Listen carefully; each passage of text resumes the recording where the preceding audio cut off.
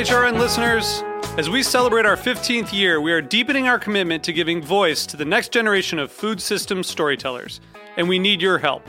Our internship and fellowship programs help activate new possibilities for underrepresented and underestimated young people through experiential journalism, audio engineering, and production training. Through these unique programs, HRN helps food equity stewards build essential workforce readiness skills that expand their potential and foster economic mobility. Please consider supporting these critical programs. And with a minimum donation, you can be entered to win a dinner for two at an amazing restaurant in one of 8 cities and tickets to a concert at a great venue in one of those cities. We have incredible partners across the country who have donated, as they also share our passion for helping to educate the next generation of food systems storytellers. Check out heritageradionetwork.org/15 to donate and enter to win today. That's heritageradionetwork.org/15 to donate and enter to win today. And make sure you donate before March 31st. Thank you. Today's program was brought to you by Roth, Wisconsin, makers of the world's best cheese and pioneers in the U.S. artisan cheese movement. For more information, visit rothcheese.com. Hey, what's up? This is Jack Inslee, host of Full Service Radio. You're listening to Heritage Radio Network, broadcasting live from Bushwick, Brooklyn. If you like this show, visit heritageradionetwork.org for thousands more. We talk about food, we talk about music, with musical dudes. Finger on the pulse, Snacky Tunes.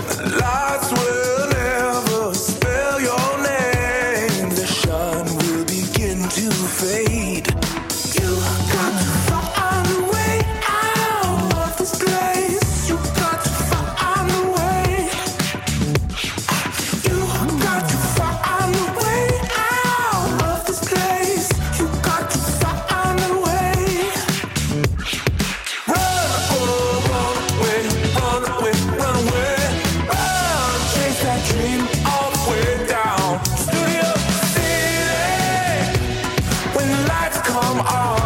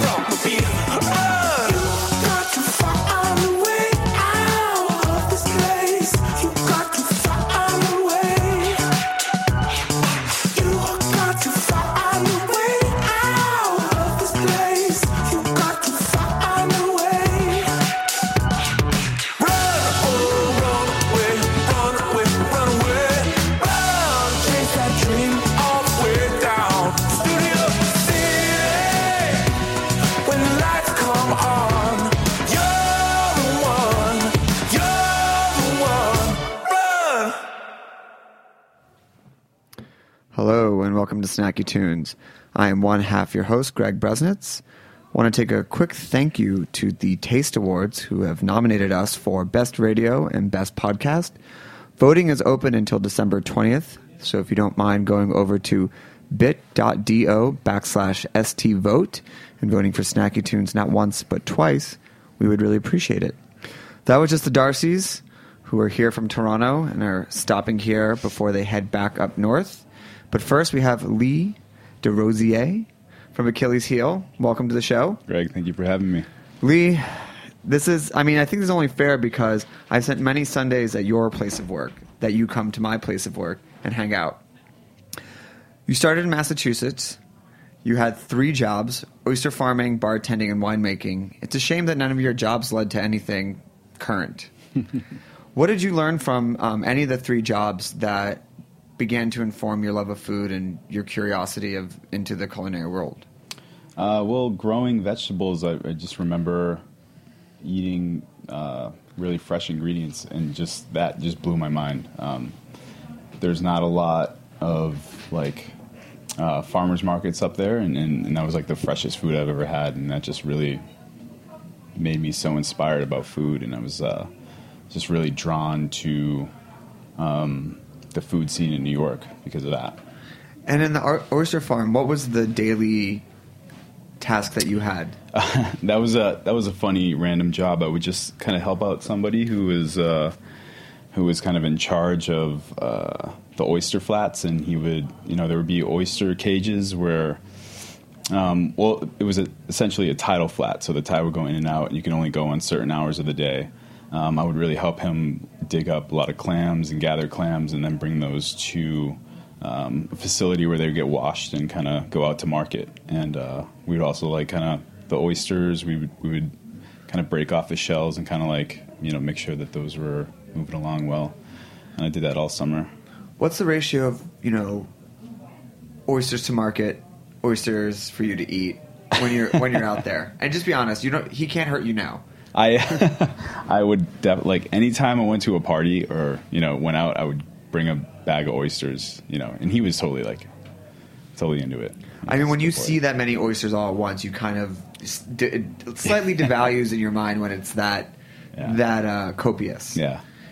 And for the bartending, what was the name of the bar that you were at? Now, where in Massachusetts was this? This is Wellfleet in Truro area. Yeah. Where was it? It was bartending at Winslow's Tavern. A long time ago. It's so weird. Yeah. And you mentioned NYC drawing you in. What was it, or what was Massachusetts lacking that you felt NYC had before you ever stepped foot in here? Or what did you begin to see in New York City that made you make the move? Well, young people, for one. I mean, it was just like a really older median age where I was living. And every time I would just come here and eat at restaurants, I would just be just the food, everything just seemed so much more delicious. Is there one particular meal or restaurant or dish that you remember that said, I just got to come? I had a burger diner, and that was just huge for me. And, that place was just so cool in every way. And when did you meet Andrew in your travels? Let's see. I mean, I just kind of showed up on their doorstep one day. I was just like, hey, man, I want to learn how to cook. I had a burger here. Yeah, I've been thinking about it. And I didn't actually meet Andrew at that time. I kind of met Sean, and Sean just, he was way interested in everything that I was kind of doing, and was like, yeah, you should totally work here and try cooking. And I got to know Andrew probably years after that. I just kind of knew when he was walking around the restaurant. I was like, oh, that's the guy. That's the reason why I'm here. Before you came to work in the diner kind of empire, you started working on whole animal butchery. What is the step into that? Because I think that most people would think, yeah, okay, I can maybe break down a chicken or fillet of fish. But what is it when you're first staring at a whole animal? What's going through your head, and what were the steps that it took for you to get to a place where you felt very comfortable? I was just always interested in it, and obviously being around Diner and that whole empire, they had the whole animal butcher shop, and I was just like, oh, that's so cool. And of course, I was a cook there, so I was exposed to it. But I decided to move to a farm in Martha's Vineyard, and I was just exposed to, how to raise animals and how to grow vegetables and, how to incorporate all those things into a menu. Honestly, it was just like when I witnessed my first slaughter and actually kind of like see the Which whole animal? We actually did 3 different animals that same day. It was a very heavy day. We did a lamb, a cow, and it was actually a calf and a pig. Yeah, and I mean, just the awesomeness of that and the smells and it smelled like beef. It smelled like food. It was really incredible. What was the first cut that you mastered? Let's see. I mean, my favorite cut ever was kind of from the heel of the steer, called the heel steak, and yeah, it's really weird. I've never heard of that. It's a super small steak and super tender and really deep in color and flavor. It's amazing, but it's near the shank, and it's in like a group of muscles. It's very sinewy and you can kind of like carve it out and find it in there, and it's just like this perfect, delicious steak. Is that one of those cuts that you would try to push on people, or that's one that's that's already well known and very revered in the steak world? I don't. There's so few of them. Like when you work with whole animals, it's like there's 2. It's like so you get some 2. 4s. Yeah, so you can't really push it and be like have it on the menu every night. It's like a treat. When you get it, it's gonna be on. You're gonna have a couple of dishes from that, and that's it. And your time at Martha's Vineyard, also raising vegetables and working with animals, how did that begin to influence your cooking? Everyone talks about the farm to table, but where did that really begin to change your thinking, and did it also begin for you to have inspiration for future menus? Totally. I mean, I think learning about vegetables in their peak, working closely with farmers and understanding that there's a week, a year when a green bean is so perfect that doing anything to that green bean on a dish, it would be, it's just like I learned a lot about simplicity there.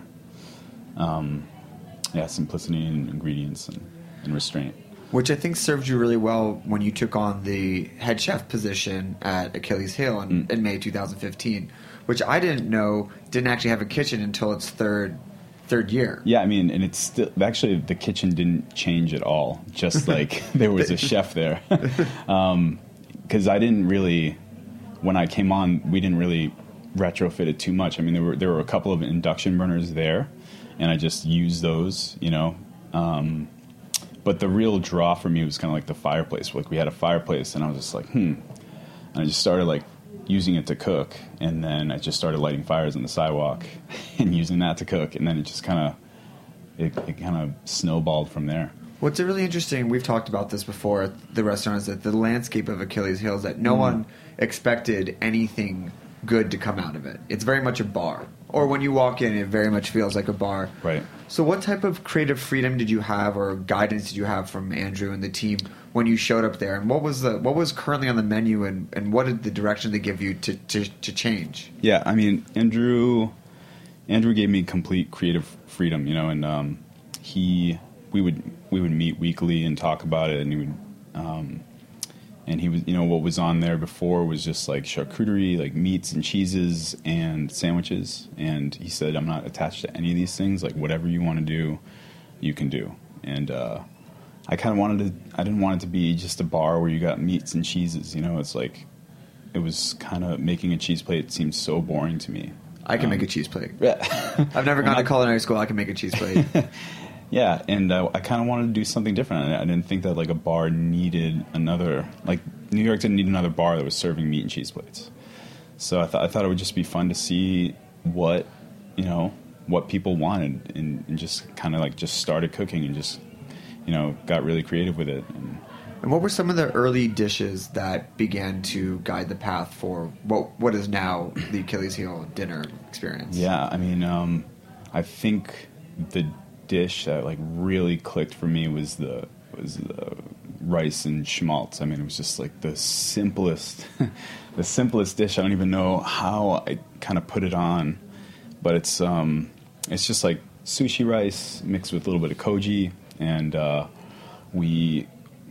the time I was balling it up into little onigiris, but we kind of just like tear it now and we crisp it up and we finish it with chicken fat, and it's everybody who has it is just like, what is this? I mean, it's an incredible dish. It's so simple. I could eat that day in, day out. Yeah, exactly. It's so craveable.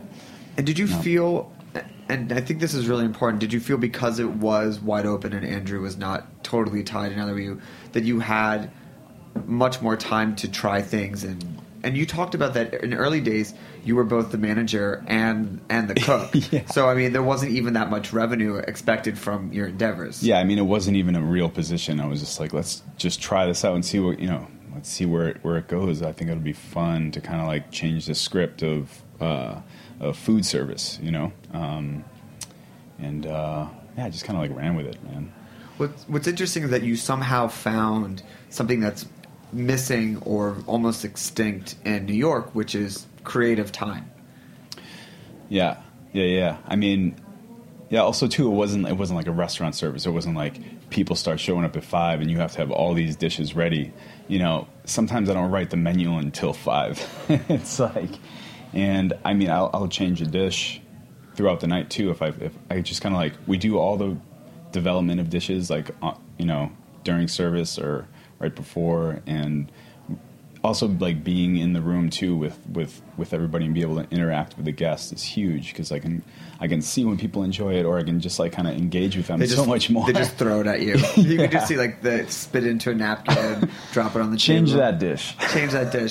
Is there anything that the induction burner can't do? Is there a place that you've pushed it to that you thought, like, I can totally take it to this place, but it just fell short of a regular gas grill or a range?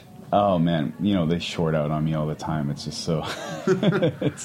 they're tough to work with. I think, turning it into a steamer was kind of great for me, and I really blew my mind. I never used an induction burner as a steamer. And now that's been, like, makes the vegetables taste really delicious. But yeah, obviously I can't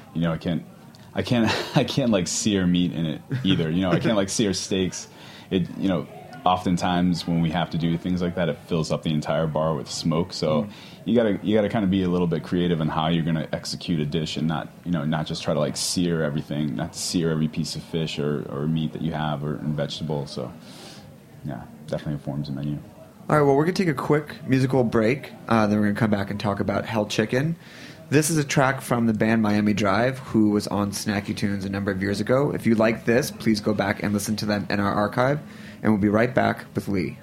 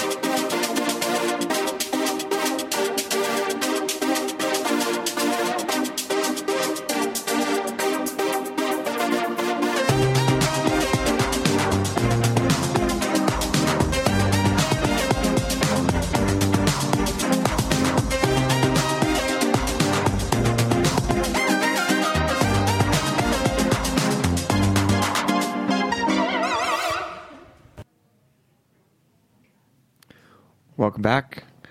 So, May 2015, you take over Achilles Heel. January 2016, Pete Wells comes in and gives it the New York Times critic pick.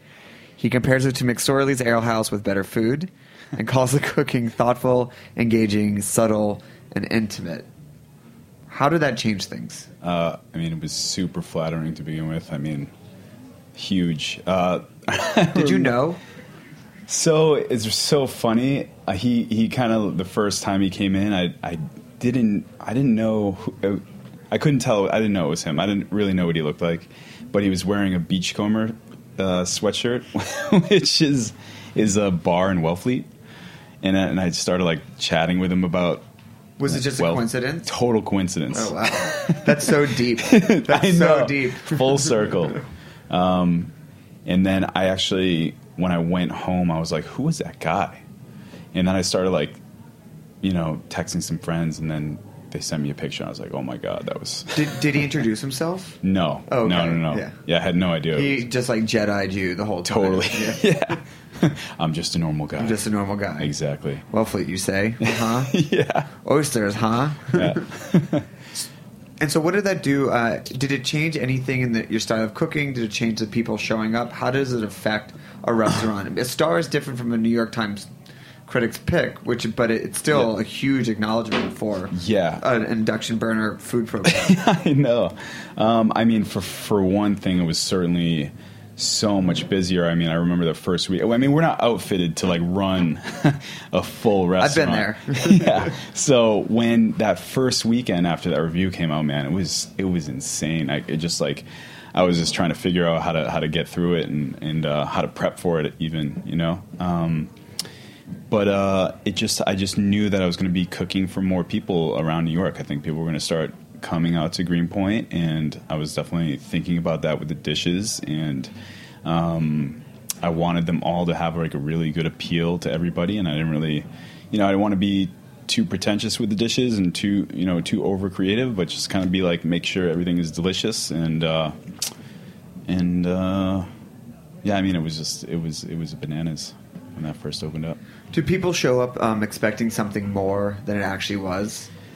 That doesn't happen that often, which is crazy. I mean, I feel like people are more surprised more often. We really try to over deliver. I understate things on the menu and try to over deliver it on that. And then just a few short months later in August, a beautiful article appears talking about Hell Chicken. Yeah. In your own words, please describe what this magnificent Sunday night is all about. Oh, man. Well, I wanted to do a Sunday chicken, like a meal, kind of about sharing, about eating with your hands, and just... I always just wanted to eat chicken in a bar, too. It was my own personal fantasy. It was... I really wanted to figure out a way to kind of make the outdoor grill kind of the center of Achilles during the summer, and kind of have something that we would have regularly and weekly, and just kind of had the idea to do chicken, and it was just like a pretty, humble idea at the beginning, but we were really focusing on like how to do it well and how to really focus all the flavors, and it just kind of like turned into this like, whole animal butchery expression by like using every little piece, and each side dish is kind of accented with something from the chicken. So we have a broth, we have sometimes a dirty white rice with the gizzards, we have liver on toast. It's just the schmaltz and the rice, and we try to make it all kind of like work in this like kind of like fun family style way. Well, what's interesting is that the only thing that's on there is salt. And it's just the different places that it gets put in the fire. So, and you worked with Andrew Rumpler to build the apparatus. How did you conceive it, or did you say these are the steps I wanted to go through, and then he would come back to you, or how did that contraption come together? I had no idea like what I needed to build to like create. Did it start with like the flavors you wanted in it? Not at all, man. It just started like, okay, I need something to like light a fire on the sidewalk. Very simple. And I just like drew something on a napkin and sent it to Andrew, and he was just like, yeah, I'll build that. Cool. I just sent him a bunch of dimensions, and then, I mean, the setup had to evolve as it went on. It was like, the first setup that I had was like pretty wonky, to be quite honest. And like, I think I figured it out probably like a month and a half into like cooking the chicken, after like watching it cook and seeing what I needed, seeing where I needed the heat to be, and like how I actually wanted to, make it all come together. And, got some bricks and started stacking them, in certain areas, and like figured out like hanging them, they'll absorb more smoke that way, and then using the Dutch ovens where, you can kind of trap all that heat and trap all the juices, and then just, setting up a grill to, crisp up all the skin. And how did you find your chickens? Or how many chickens did you have to go through till you found your perfect hell chicken? We've actually been working with Mark Jaffe from Snowdance Farm for a while, and he works with Marlowe and Daughters in the butcher shop. He provides a lot of chickens for them, so if anybody ever wanted that chicken, they could probably get it at Marlowe and Daughters. But also, it's just one of the most delicious chickens. It's like a crossbreed between some European breeds and an American breed, a Rhode Island Red. And it's not like your common chicken. It's like a slow-growing chicken. It has all vegetarian feed. They're free range. They also have like the most yellow, beautiful fat you've ever seen. Like, there are pockets of fat underneath the skin that just like kind of, this, as it cooks, it bastes itself, when its own juices. And it's just like a really, really special bird. And I think through cooking it this way, I was able to like kind of notice those subtleties in the bird so much more, like cooking a bird from the Catskills, from wood that came from the Catskills, and it all just kind of like came together. And I think, the key was in the simplicity. What's interesting too is that Sunday night is typically, or was typically, a slow night in the neighborhood. What thinking outside of going into just wanting to cook chicken, of putting this on a Sunday as opposed to a Friday or Saturday night? Right. What advice do you give to other restaurants of trying to pick up these shoulder nights to create new revenue streams? Yeah. Like Greenpoint is a very, it's a very quiet neighborhood, and you kind of like, you notice the trends throughout the seasons. Like in the summer, everybody gets out of town for the weekend. Like nobody wants to hang out, but everybody comes back on Sunday night. And they're like, I don't feel like cooking dinner. Right. So it was a way to, and Achilles is kind of like a little slower in the summer than it is in the winter. It's more like, the cozy fireplace bar that you go to in the winter. And I kind of wanted to figure out how to do that in the summer, how to make it a summer place as well. Just kind of like thinking about your audience and your neighborhood and where you're at, and just trying to like, meet their needs as well. And it all just kind of worked out. And you just got back from being on the road in LA. You cooked at Mad Capro, who we love, and Gusta, which might be the best restaurant design ever in the history of like what you want your idyllic deli. Incredible. So incredible. Yeah. Any future travel plans coming up? Can people get Hell Chicken on the road, or do they need to come to Greenpoint? Travel plans. I have a couple. I'm going to be going to the Catskills, I think, first week in December, which is right coming to the up. source. Yeah, right to the source. I'm actually not going to be cooking chicken, but venison. I'm really excited about that. All the details haven't been hammered out yet, but if you can check on my Instagram for flyer on that. And then I got invited to Oaxaca City to roast a goat on a mezcal farm, which I'm really excited about. And so that's coming up in January. And then and do you think all of this has been as a result? I mean, obviously the steady growth, but Hell Chicken kind of took everything to another level. Totally, yeah. I really couldn't believe it.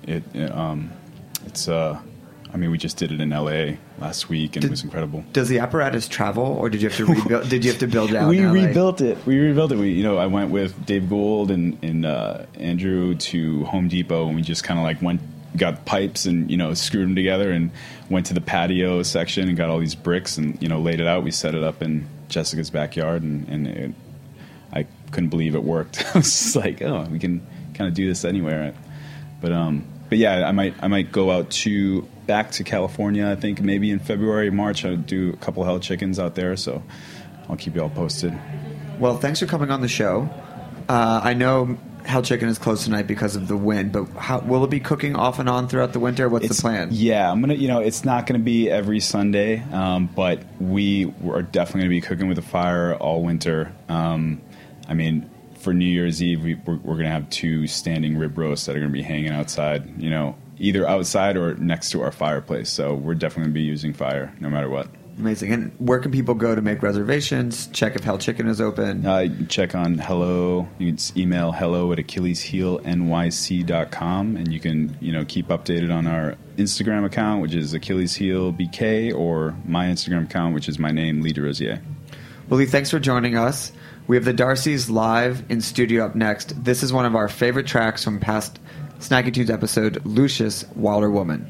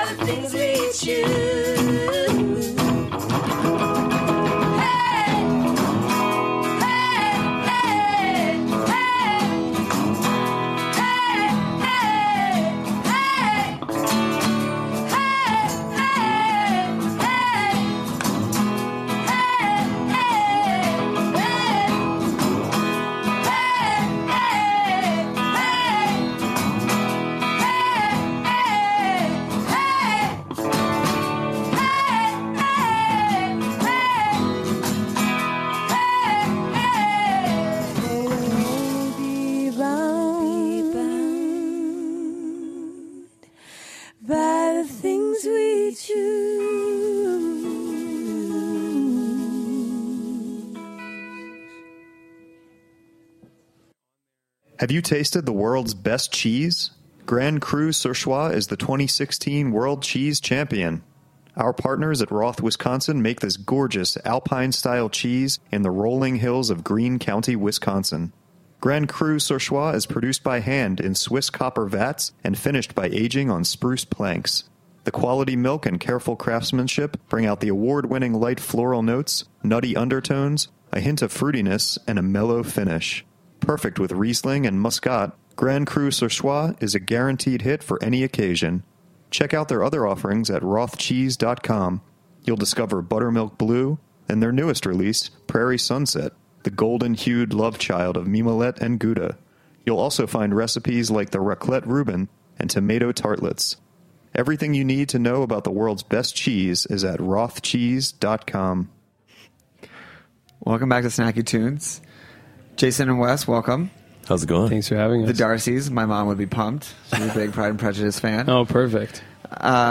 Your record, Warring, 2013 nominated Juno Award, 2014 Long List Polaris Music Prize, and you have had your gear stolen, been held at knife point, and almost died in a head-on car collision. All true facts. Oh, yeah, those are all things about us. What was the... Yeah, these are all facts that I found. Two good, three bad. Those are all lies we put on the internet. Yeah.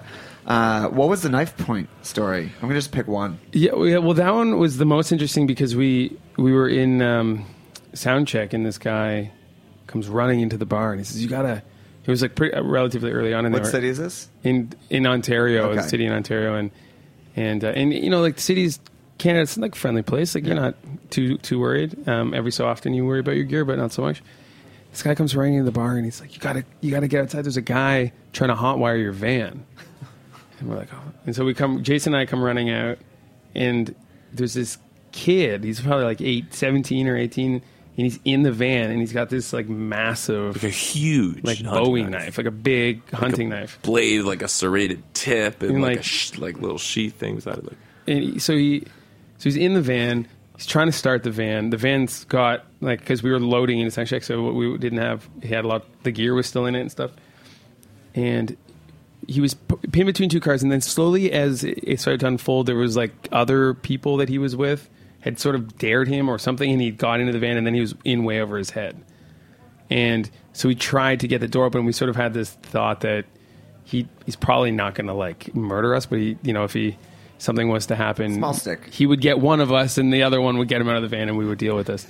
And we ended up sort of getting the door open, pinning him out, and he slipped through the other door, and he ran down this alleyway.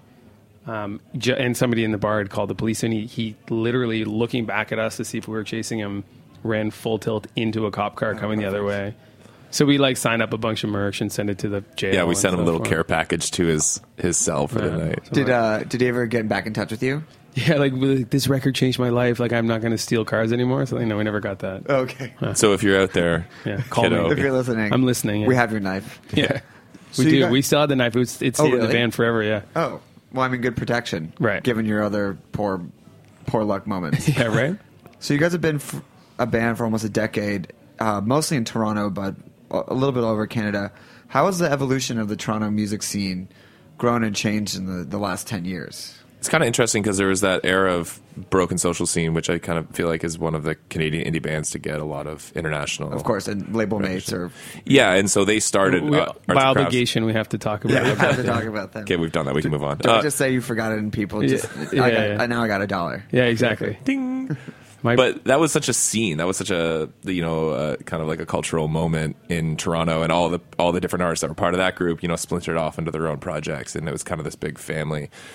And then even like Feist and stuff like that, like it really grew really rapidly, and they pioneered like a style, like like the MTV on the radio, like that was like a genre that was made, and I think that was really exciting for a time. And now it's Drake. It's just like hip hop city. Drake has brought so many eyes to the city. A lot of rappers. It doesn't matter where we are in the world. Someone will be like, "Do you know Drake?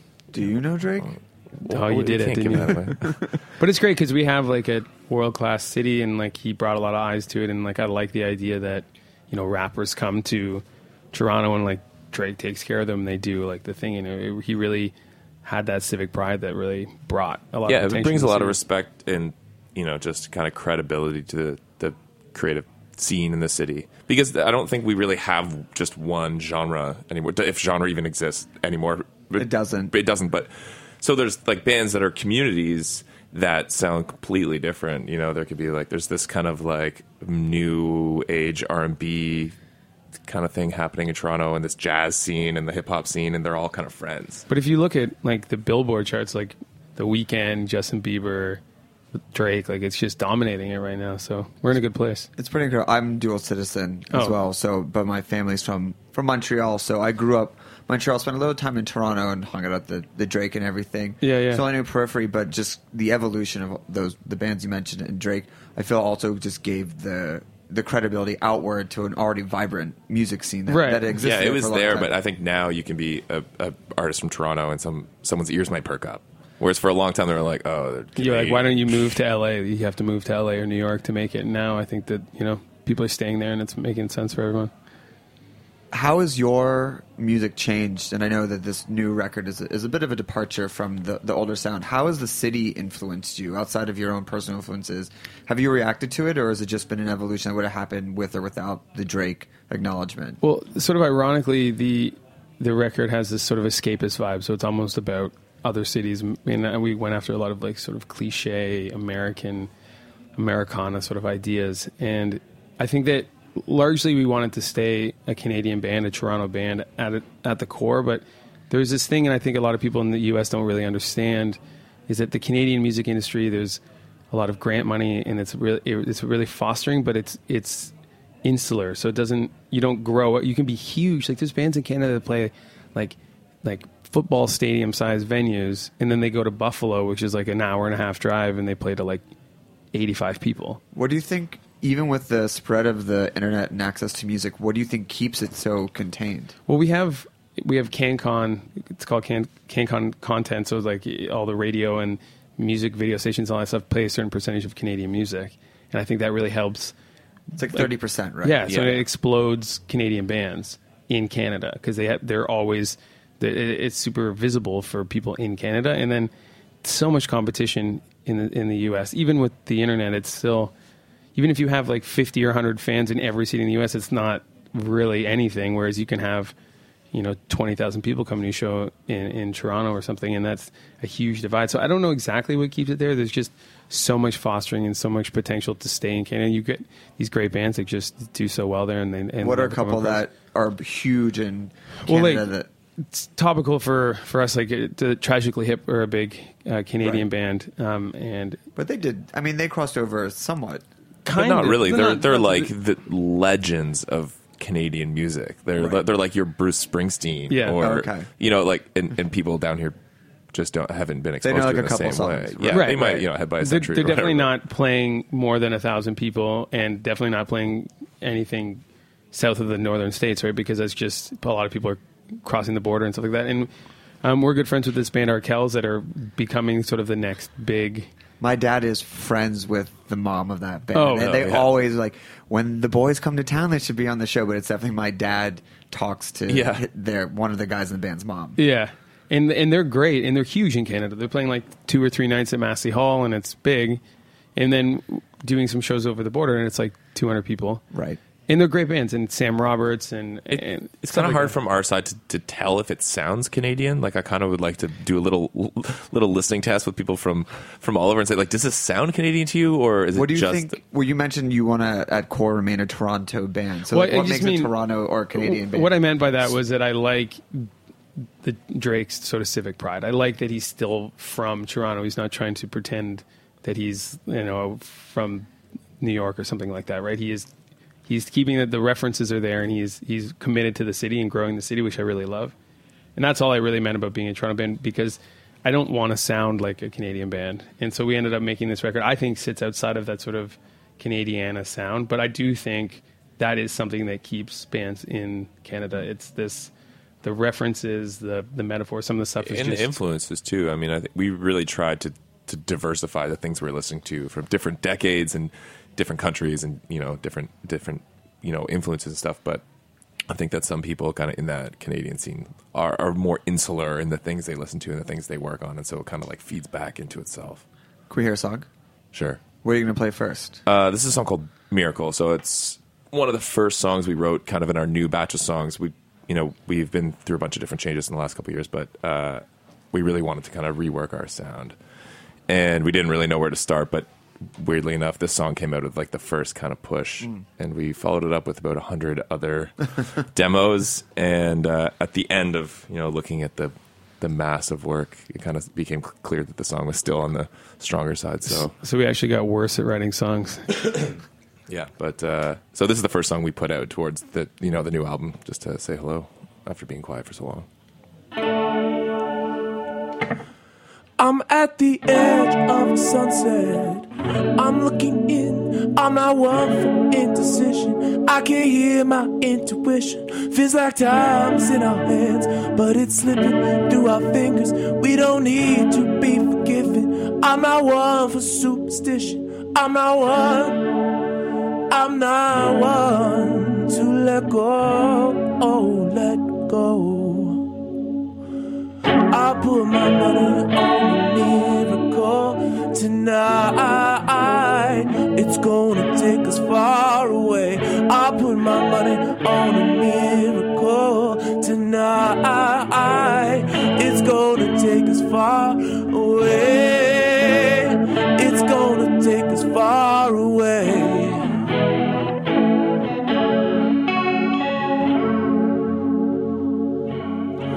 I'm at the edge of the sunset.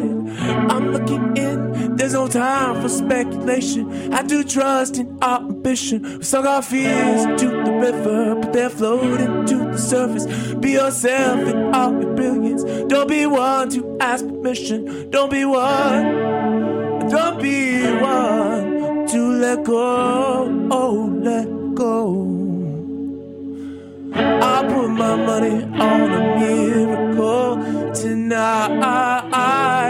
It's gonna take us far away. I put my money on a miracle tonight. It's gonna take us far away. It's gonna take us far away. Why I dream of me and believe in me. Oh, doesn't matter now, nothing matters. Doesn't matter now, nothing matters.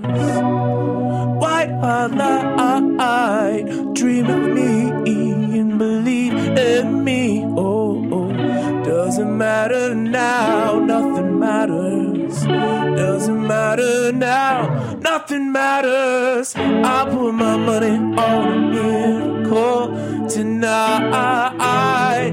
It's gonna take us far away. I put my money on a miracle tonight.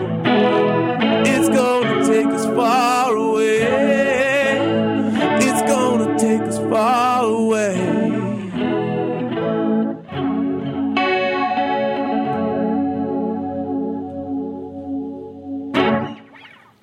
You guys moved from a quintet to a foursome to a duo, and in November 2014, I think you put out a really good statement that said, musicians need to acclimate to the circumstances and realities of the genre they work in and the results they hope to achieve. Wow. What, as kind of a mission statement for setting your new record up, where did that come from, and how did the shift begin to move away from that insular sound you talked about to bring in these outside influences? Well, I think it's important, some people don't know about us, is that we started as a duo. Like, we were making records together or working at it since we were young, and then we sort of expanded and then realized that maybe we were obnoxious control freaks and didn't want to let anyone else help anyway. But I think that statement in that article that I wrote was slightly hyperbolic in the sense of calling a shot a much ahead of actually having something that we planned on doing. And I think it was important to get us sort of in gear to work on something new and exciting, to really force ourselves to push beyond the boundaries of our abilities. And in doing so, we just evaluated what we thought made great music, what made a great record, and what would push us and push our boundaries as writers and creators, and to try to write sort of these songs with a pop lean or whatever, really took a lot out of us. And it was a really different way of writing music than anything we'd ever done before. And that's what was at the core of it, was sure that there's the ability for much greater growth, economically speaking, but also for us as writers, it was the only thing that was really natural in a way to push the boundaries. Because otherwise, we're just going to make the same record we did before. We'll get a Juno nomination and a Polaris nomination again, and it'll all be the same. And it was like, well, why are we not? And it's not out of insecurity or fear. It's out of excitement to just be something different and do something different. Do you feel that it's still attached to the core identity of the band? Sometimes bands will put music out that are so far from it is that you almost name it only. Right. But just different genre, different feel. I mean, the concept of selling out also gets introduced. For sure. Do you feel that it still sticks to the original identity of the band while introducing something that is a huge departure? I think that the irony being that this record, this style, the branding, the look, is much more in tune with who Jason and I are as people than a lot of the records we put up before. And we sort of had this epiphany where we were up there on stage and going like, this is not that like the shows were good and people were really supportive, and I'm happy with those records, but we were up there going like, this isn't that fun. This is the energy that we're giving off and the sound that we're creating and the energy that the crowd is giving back. It's just sort of, it's not the place that I want to be. And when I'm up here and I want to see people having a better time and I want to make any trouble. And I think that had we made like a country infused EDM record, then maybe somebody could have been like, you sold out. Yeah, I think that the whole concept of being a sellout involves like not being proud or really caring about the quality of your work, only designing it for commercial success. And I think, the reason it took us so long to kind of reformulate what we were working on and where we were coming from is because we wanted to do with the same attention to detail, the same care for the quality in the song and in the production and in recording as we took on the other records, just with maybe more of a nod to at least playing with conventional song structure and playing with more open, optimistic themes. And how are the old songs woven into the new sets? How do they play up against each other? I think some are more of a challenge for us to work in, and it's really there's a couple others that... It's funny because the growth on this record and the singles alone, because the record's been out for about 2 weeks now, is crazy. So we were in Montreal 2 nights ago. Crowd was amazing. The energy was so high. It's one of those shows that you just dream about because you get on stage and from the first second you start playing, everyone's into it. And about the 5th song, we played The River, which was like the big song off our last record. And I would say 75% of the people in the room were like, what song is this? Like, what are you doing? Is this a cover? Like, what is this? And there was just this moment where you're like, whoa, like all of these people are brand new fans. Yeah. They'd heard this new record and this is what connected with them. So that's partially a challenge because you would think that those would be like the hits in the set. People would be most excited about knowing a song that they know intimately or have had time with. But and then someone will come up to you and be like, why didn't you play that song? Like I've been a fan for years. Like you owe it, and you're like, damn. There's no way. But anyway, we've sort of massaged them. Some of the ones we're playing a little bit to make them work in the set, but I mean, Centerfold's only been out for 2 weeks, right? So but we're definitely guilty of that thing where bands like we're going to play a couple new ones, and the crowd, for a couple of shows right before the record came out, the crowd's like, okay, this is interesting, but we don't know these songs, and I would say maybe 60% of the enjoyment you can get from going to a show is kind of being familiar with the material. So yeah, we were like, okay, we'll just but it's hold on, we're gonna do this, but flip so quickly. Yeah, the second the record came out, like we just noticed a shift, and it's wild. Like people, sing along every word to like even deeper cuts on the record. I have no idea how people learn. I don't even know the lyrics. I wrote the lyrics. I don't even know them, and like they know everything. It's crazy. Can we hear another song? Mm-hmm. What are you gonna? Is this an old one? No, I'm just kidding. It's a cover. This is the oldest song. It's a cover of one of our old songs. This song is called San Diego, 1988, and I feel like in a way it kind of encapsulates the spirit of a lot of the things that we were going after on this record. And we also did like a fun, kind of quirky little lyric video performance thing that kind of came out of nowhere and has made it's been a conversation piece. So it's really helped grow my personal celebrity. Yeah, quite a fair bit. Wes's mustache being a major player, a character in this whole saga. It's only San Diego, 1988, and we could go all the way down musical. We could go, I could drive the night through, follow the interstate. There's no reason to wait, no reason to wait.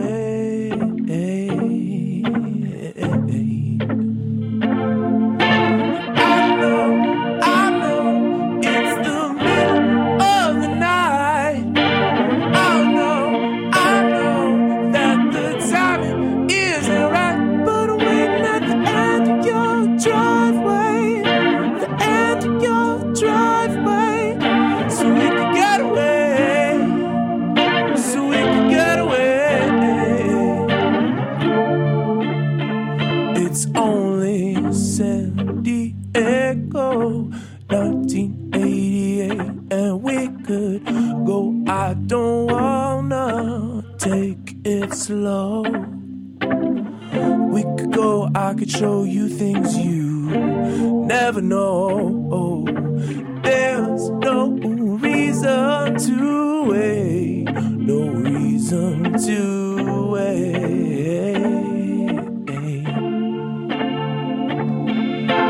I know, it's the middle of the night.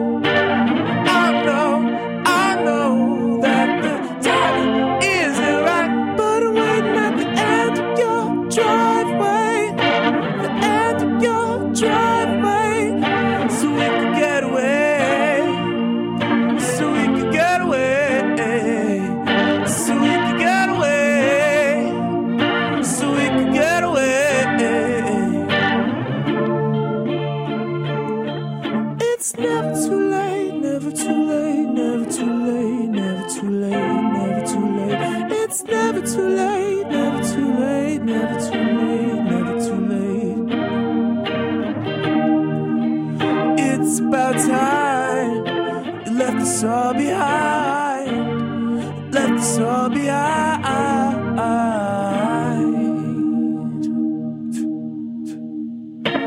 I know, it's the middle of the night. I know that the time isn't right, but I'm waiting at the end of your driveway, the end of your driveway, so we can get away, so we can get away, so we can get away, so we can get away.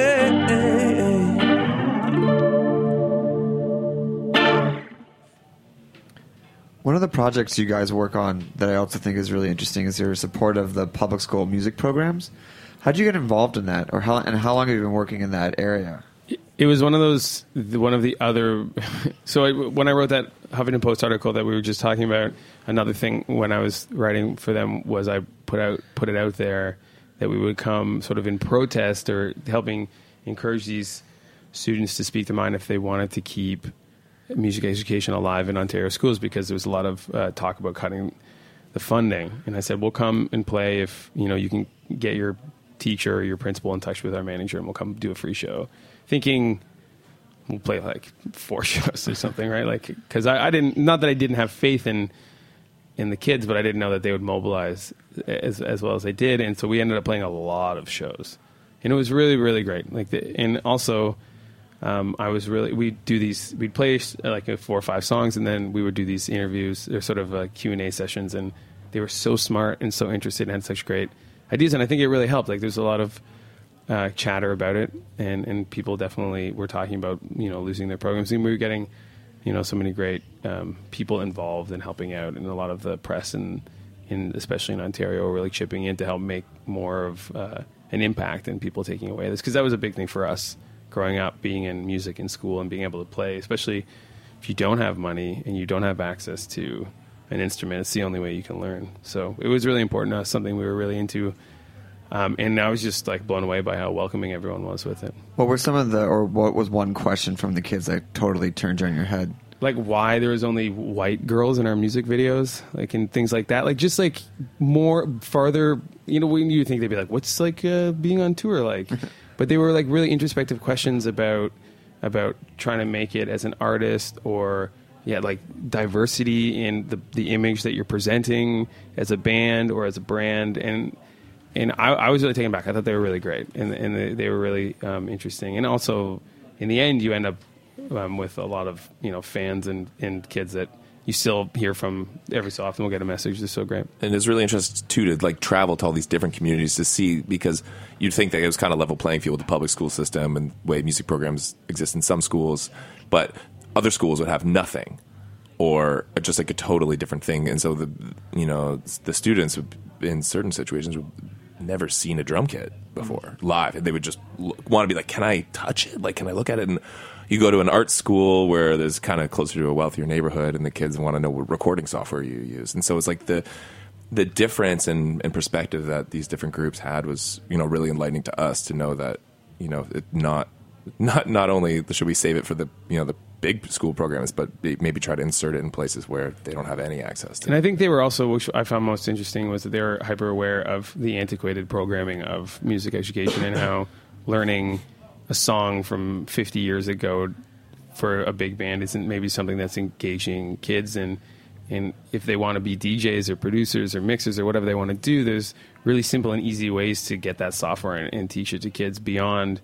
And you can even have a class where people want to play and people want to produce, and they can very easily record each other, make sense of the whole thing.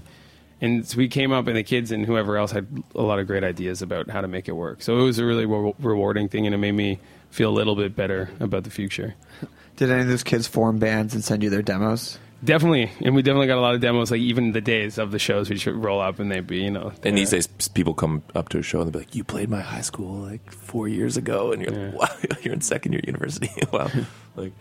Well, I want to make sure we get time for one more song. Thanks for coming out. Thanks for having us. Thank you for having you guys us. are headed back to Toronto tonight. Like immediately. We've got some recording to do before our next couple shows, so we got to get that done. Well, the new record is out, Centerfold. Get it everywhere. But where can people find tour dates, get in touch with you, send you their demos? Yeah, right. Anyone that wants to send us our demo, I got to get like an email of somebody I don't like, and I can spout that all the time. The Darcys.ca is our website, and then we're all over Instagram and Twitter and all that stuff. So we're easily findable and demo sendable. Okay. Well, thanks to Lee for coming out from Achilles Heel. Please make sure to check out the next time Held Chicken is happening. And please make sure to vote for Snacky Tunes for our best radio and best podcast, bit.do/ST vote. What song are you going to take us out with? This song is called Arizona Highway, and we actually just shot a video for it on Desert Highway in a different state. Don't tell anyone. We won't tell anyone. So there's a little background information there. But yeah, we had this amazing opportunity to go down and pick up this beautiful 1979 muscled out El Camino and drive it out into the desert and tool around for a couple days. And it's just kind of funny to us because, being from Toronto, writing this escapist record about hitting Route 66 and driving out to the coast and, wind in your hair and whatnot is like us imagining something that we could do in cold winter Canada. And then writing these songs, we ended up recording in Los Angeles, New Zealand, warm, nice, tropical places. And then all of a sudden we're out in the desert in the old car doing the thing that we were writing the song about in the first place. It's kind of a interesting way in which, the creative side has kind of folded back in and actually become a reality. So perfect. Well, thanks for coming on. Thanks everyone. And we'll be back next week with oh, actually, we won't be back next week. It's Thanksgiving. We'll be back in 2 weeks. Happy holidays. Happy holidays. Take it away.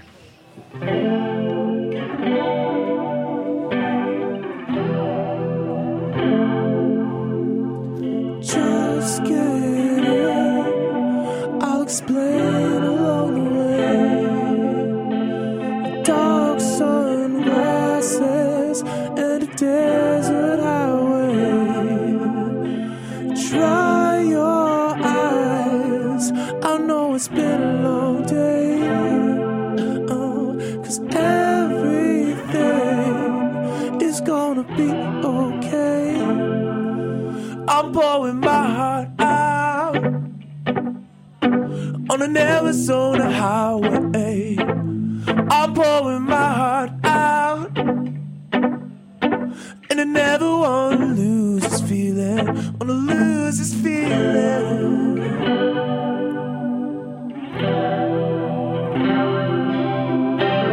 We could drive all night, watch the sunset slip away. Let the midnight face. Dry your eyes. I know it's been a long day. 'Cause everything is gonna be okay. I'm pouring my heart out on an Arizona highway. I'm pouring my heart out, and I never wanna lose this feeling. Wanna lose this feeling. Wanna lose this feeling. Days and nights come and go, passing, kisses blown, all things I should know, break down nice and slow. Days, nights come and go, passing cars, kisses blown, all the things I should know, break down nice and slow. Days and nights come and go, passing cars, the kisses blown. Talk to me, not slow, break it down, all the things I should know. But out on an Arizona highway, I'm pouring my heart out, and I never wanna lose this feeling. Wanna lose this feeling, and I never wanna lose this feeling. Wanna lose this feeling, and I never wanna lose this feeling. Wanna lose this feeling.